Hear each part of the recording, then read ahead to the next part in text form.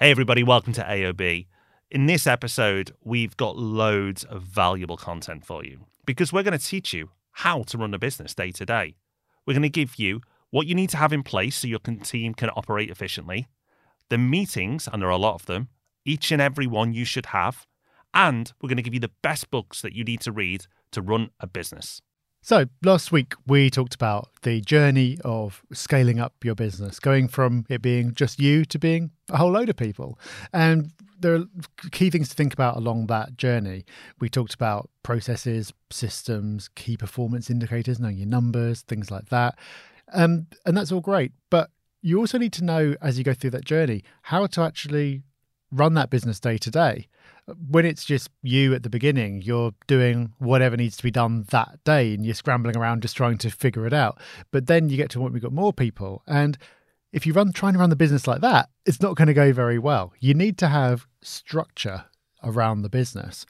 That's going to be the majority of what we talk about today. And it might surprise some people who haven't been through that process about how structured businesses actually are. They can be. Can be. And they should be. Even the most creative businesses should have structure. Otherwise, it's just an unruly mess. Now, last week we did talk about KPIs and processes and how important they are, but you do need those to run a business day to day. So people need to know how to operate. So you give them processes. You give them, which is basically step by step of how to perform a role or a job. In time, they won't need those processes because they'll learn them. But at the beginning, even if they've got experience, they might not do it the way you want. So people need processes. After processes, you need to monitor them and you need KPIs, the numbers of how they're performing. And you'll have targets as well. So not just how many widgets were made that month, but how many were we targeting? Are we above, on target, below? And then you can have conversations around that. So we covered that last week. We don't need to go into too much more detail on that. That's an obvious thing you're going to need day to day. But then it's how you run it day to day. Those things are happening, but what happens beyond it? Well, again, we've talked about meetings before. But we're going to go into quite a bit of detail here because you do run a business off the back of its meetings. As boring as it sounds, it's actually not. And good meetings shouldn't be boring. If a meeting is boring, then you need to question that meeting. All meetings should be useful. And we're going to run through now all the meetings you should have to run a business or consider having. This is how we do it. You can put a twist on it, but this has worked for us. So first off, you have your daily huddles. And this can be as a group, a company, or it can be a department. And it's just a very quick catch-up to see what everyone's up to that day, look at any daily numbers that are relevant, and just set the agenda. And it's just a way for people to come together, discuss any quick roadblocks, and then move on. And a lot of our team do that every single day in their different team sets. But as a company, it's not daily, but we do it twice a week, one of those quick huddles, and that's called the 941. Yeah, because we hold it at 9:41, obviously, a natural starting time. But the rationale for having that is when you've got a memorable time, people remember it and people turn up on time for it. Because if you say 10 o'clock, you kind of get anything up to about 10:05 is kind of acceptable, really. But if you say like 10:01, then, that must be a really good reason why it's 10:01. I better turn up exactly then. And it largely works. So, and having that meeting with our entire team is really helpful just for getting everyone aligned in a general sense and knowing what's going on across the business. So we do once a week where we talk about the 5 annual objectives that we've got and run through the progress that's been made in the last week. So the idea is if they really are the objectives of the business, every single person in the business should know what they are. And then on the other session, we go through updates from the week and everyone can share what's been going on. And it tends to turn into a bit of a positive updates session because people prefer to share good news, but you do get some just general things that people need to be aware of as well. And that's really good for getting the word out because making sure information is shared at the right time to the right people in the right way is one of the challenges as a business grows. So having that forum to do that is important. But then, as you said, also most of our smaller teams also do a daily huddle in software engineering. That'd be called a stand-up. The idea it takes a few minutes, you do it standing up, and it's meant to be short and focused. And it is just, again, making sure that everyone's aligned and silly things don't happen. Because you could easily get 2 people going off and doing exactly the same thing because they had a miscommunication about it or something gets missed. And just keeping everyone focused on the most important thing today. It sounds like such a small thing, but it can be a really valuable 5 minutes. Yeah, and that's all it can be, 5 minutes. And you've always got 5 minutes. By the time it takes you to make a hot drink, that's 5 minutes. So to turn up to a daily huddle, it sounds like a big commitment, doing it every day. But I still currently oversee a few departments, and I have huddles with them. And actually, I find them really useful. Because one of the things it does give you as a manager of a department is that people don't need to come to you throughout the day as much. They still might, but it's far less frequent because you've given them this window every day to have that conversation. So there are so many benefits to doing this, and every business that's scaling and even established should do it. But you do more than just daily meetings. You do your weekly meetings.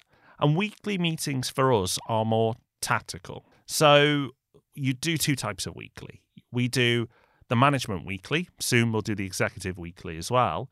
But then you can have your one-to-one weekly. So whoever directly reports to you, you have weeklies with them. And it slightly changes the agenda, but it's covering off the main talking points. The person that you're reporting to, you get their input on certain things you want their input from. So it might be a particular challenge that someone wants me to comment on or have an idea on. Or it may be that they just want to update you on the progress of a project. And then looking at some key numbers. But it's normally tactical conversation. So it's a bit more than updates. It's not as developed as laying out a strategy, but it's more quick wins. It's more, let's do this to fix that, or let's try this week. And those meetings, again, it's more meetings, but they're really useful if you get it right. Yeah. And to get them right, I think an important part of it is making them focused around numbers as much as you can. So there's going to be things like, this customer's annoyed, what should we do? So you do problem solving around that, but you should also try and cover off the main KPIs that person or that department is responsible for, because you can look at it and go, okay, well, we were meant to do 20 last week, we did 10. So why was that, and what are we going to put in place to stop that from happening again? If you're doing that on a weekly rhythm, it depends on the number, but for a lot of the time, weekly is long enough for it to actually mean something. You don't necessarily want to be going through your profit and loss statement weekly because just not enough has changed. But for most numbers, like customer service numbers, you can look at those weekly, and it means that you're not waiting too long to find out what's going on. If you wait and you only look at it once a month, then a lot of time has gone by when something could have been wrong and could have been fixed 3 weeks ago. So keeping those meetings focused on numbers means that it's not just about opinion, and you don't get to just talk about the things that are fun to talk about. You end up talking about the things that actually matter because they're affecting the numbers. Yeah, and you use the example of your P&L. A cash flow you'd look at weekly, a P&L you look at monthly. So if you're having a finance meeting, every week you'd look at your cash flow because that's faster moving and problems can occur that you would want to know about in a shorter space of time. And you're not waiting the end of the month and go, wow, what's built up here? Or what do you mean we've run out of money? you want to fix that pretty quickly. The weekly meetings add up and they do take up a lot of your calendar. But that's how you leverage yourself as a leader as well, because you feel like you've run a lot of meetings, but actually you've had half an hour or 40 minutes with someone, and that's them set for the week. So you've leveraged yourself in that department in 30 or 40 minutes. So I know I try and batch my meetings over a day or two, and it feels pretty intense during that day or two. But then I know more of the rest of the week is mine to do other things. And we'll talk about how you organise your days shortly, but there's more meetings. Yeah, but we should talk. I think it's worth talking about meetings for a little bit more. We don't need to go on about it too much. We have talked about meetings in the past, but you do have to have this acceptance that if you are the founder of a business, meetings is what you do to a large part. Andy Grove, who co-founded Intel, has got a saying that meetings are the medium through which managerial work gets done. So that is just that as a manager, the way that you do your job is you have meetings. And he talks about the leverage point as well. That if you have a half-hour conversation with them and that affects 40 hours of their work for the next week, that is your time very well spent. And it's really important, I think, to be aware of whether meetings are good or not. And if you keep on having a meeting that's just not interesting or not productive, or you come away from it feeling frustrated, be aware of that, because that's not how meetings are meant to be. I think people think of meetings as being a bad thing because they have bad meetings, But meetings don't need to be bad, and they shouldn't be. No, they shouldn't be. So you carry this theme on. You've got your daily, your weekly, and your monthly. But what you do in each of them is different again. So daily, we've talked about it's more updates, more status updates for the individual or for the group. Then you've got weekly tactical, and then you've got monthly strategic. So we'll use the finance example again. You're looking at the P&L and you're going, right, okay, what can we do now to change that number? It's more big picture thinking. It's more big picture topics. It's not about 5-minute quick wins. It's trying to move the business, and sometimes it takes time to move the business in a different direction where it's not rushed and you have time to think about it. And they can be longer, those meetings, but they can be the most valuable meetings you have. Yeah. Often we'll find that topics will come up in a weekly and we'll go, oh, actually, that's more of a strategic topic. Let's take that away to one of these meetings where we give it more time. And we see it across the business. So like a marketing example might be how a particular ad campaign is going. Weekly, you might not have enough data, or you might just spot weekly that, oh, this was getting this kind of return on investment, but now it's dropping off. Rather than trying to diagnose in 5 minutes why that might be, let's get all the data together, come back and spend half an hour on it at some point. So it is taking things that are they can wait and they deserve to have a bit more time spent on them. And by separating out the tactical and the strategic, the idea is, and this isn't our idea, we can talk about where we get some of these things from, that you need a different mindset for each of those. There's your kind of very here and now problem solving, and then you've got your more imaginative, bigger picture type thing. And trying to switch between both in the same session is really hard. It is better to separate them out for everyone concerned. Yeah, and it works, and that's the most important thing. This is not a theory. It works. You should not blur the lines between strategic stuff and tactical stuff. They are two different things and require different energies as well. If you're trying to do the same things in the same meeting, that's when bad meetings can happen.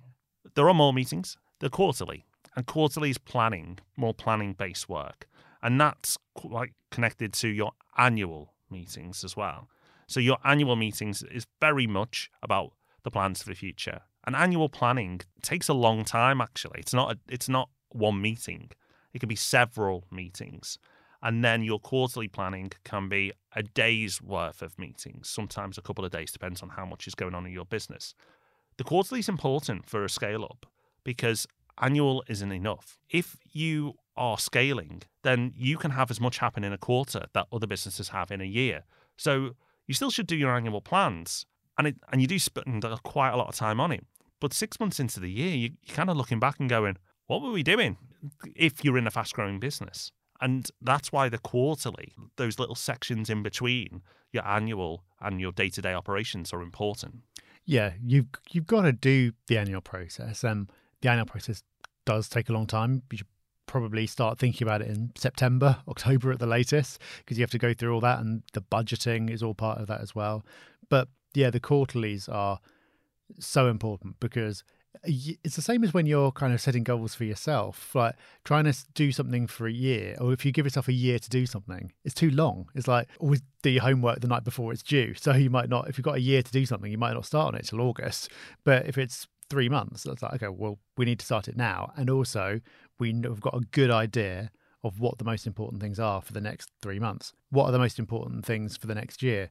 We'll have a guess, but we don't really know because, like you say, so many things are going to change. Something could come out of nowhere, or you could do something in the next quarter. We go, oh, wow, that was really successful. Actually, we should ditch all that and do this instead. So the quarterly planning is so important, especially when you're doing the scale-up piece. I'd say it's more important than your annual planning, because your annual planning will end up being wrong.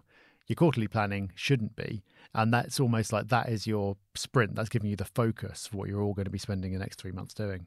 So you're doing all these meetings, but you need to organise your day. There is some day left, believe it or not, after you've done all these meetings, including external meetings, because we haven't talked about that as well. You're going to be having meetings with people outside of your business. They're a bit more ad hoc, so you need to be really organised. And we'll do a whole podcast episode on how we organise our days, how we do all this stuff, how we have all these meetings, the external meetings, do some other work, podcast and everything else, we have the same amount of hours. We just organize ourselves. So that's really, really important. But are there any quick wins that people can use now and take away? I think you touched on one of them in passing a minute ago, which is batching your meetings. And it's going to depend on different people, but I find batching useful as well. If you've got a day where you've got a meeting, then half an hour off, then another meeting, then an hour, then another meeting, trying to get anything done in those little bits of time between meetings is really hard. So true.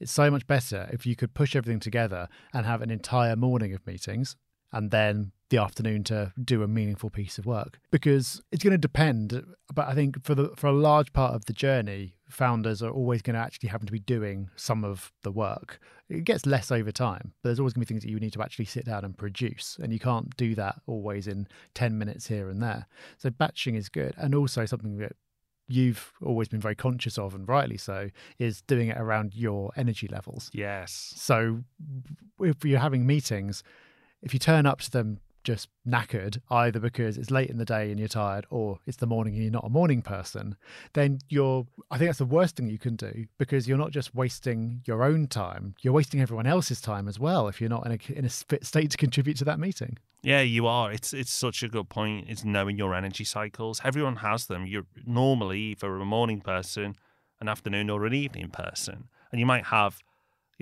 a bit of some of that. Like you might be morning, afternoon, and awful at the evening, or great at the mornings, okay afternoons. Like it mixes. But I make sure that the most creative work I need to do is when I'm at my best, which is often why a lot of the calls I do, and we do, like we podcast at 7 on a Monday, because we're actually, although most people 7 on a Monday are crawling out of bed, we've got good energy. And actually, you feel like you're winning by 9 o'clock when you've banged out a load of podcasts, you got a load of work done, and people are just turning in to their offices across the country. You feel like you're ahead. You feel like you're winning. So it's those little tips and tricks we can pass on in a future episode, because it's really important managing your own day. But you need to own your day. Don't let your day be dictated to you. So you do have these meetings, but try to force them into your energy, into your batching, so it suits you. So then you can use the rest of your time as most effectively as possible. So there have been lots of ideas in this episode, lots of concepts. None of them are our own. Very few of them are our own. Most of them borrowed from elsewhere. We take an inspiration from others, I would say. Yeah. That's a much nicer framing. Yeah, but there are, if people have already found a way of doing things that works, why bother reinventing it? And luckily, there are lots of really good business books that get into this kind of topic. They tend not to be the ones that you've heard about, because they are a bit more niche. Like it's far easier to have a bestseller like talking about the glory and the excitement of starting a business, or the story of someone who's made it, than talking about meeting rhythms. That tends not to sell so many copies. But there are probably 3 or 4 foundational books that we've built almost everything in the business off. Yeah, so the book that we've used for meetings, well, there's 2 books actually for meetings. You've got Death by Meeting, which is like a story book of how meetings can be awful, but also be really useful. And then there's the manual for business, I would call it, which is Scaling Up, which takes you through all of these processes. They call it the Rockefeller habits and things that you should do and shouldn't do. And actually that book there is invaluable for anybody who's about to scale a business. You don't have to copy it all. We haven't. And you take your inspiration and you put your own twist on it. But why reinvent the wheel? If there's so many other businesses out there that are doing this stuff, just follow along what they're doing and then put your own twist on it. And in the final book that's probably worth picking up to organize your business and run it is Traction, which is similar to Scaling Up, but has a different twist on it. And I think reading both is useful. Yeah, like you said, you don't want to just take everything and copy it slavishly. And the ideas between Scaling Up and Traction are similar, but there are differences, and they just express quite similar concepts in different ways. They all go through not just meetings, but also KPIs, processes, hiring, all the kind of things that we've been talking about for the last couple of weeks. And it can be that just the way things are framed in one book will connect with you, and the idea will make sense, and the other it won't. So it's worth going through both. And then we found ourselves referring back to them. It's not just you read it once. And whenever it comes up to doing annual planning, we'll go and revisit that section of Scaling Up to remind ourselves how you're meant to do it. I reread it over the new year just to remind myself again. I didn't read it word for word, but I just went back through as a refresher to make sure, right, is there anything we've dropped, anything we've missed? So as you grow a business, you're going to find your own way of doing things. You don't have to copy a book slavishly, but if someone's come up with a way that works, it's a pretty good starting point. You can just take that, see what works for you, see what doesn't, and iterate from there. That's what we've done. That is what we've done. So we'll link to those books in the show notes. So feel free to copy along like we have. They're really useful. They're really good. Next week, you can copy along from what we've done. Podcasting. Businesses are podcasting more and more now. We've got 2 podcasts. And we're going to reflect on the starting up of this podcast, what we did right, what we did wrong, our lessons from that, and also tell you all the equipment we've used as well, so you can set up your own podcast. So if you've ever wanted to start your own podcast, next week's episode is absolutely there for you.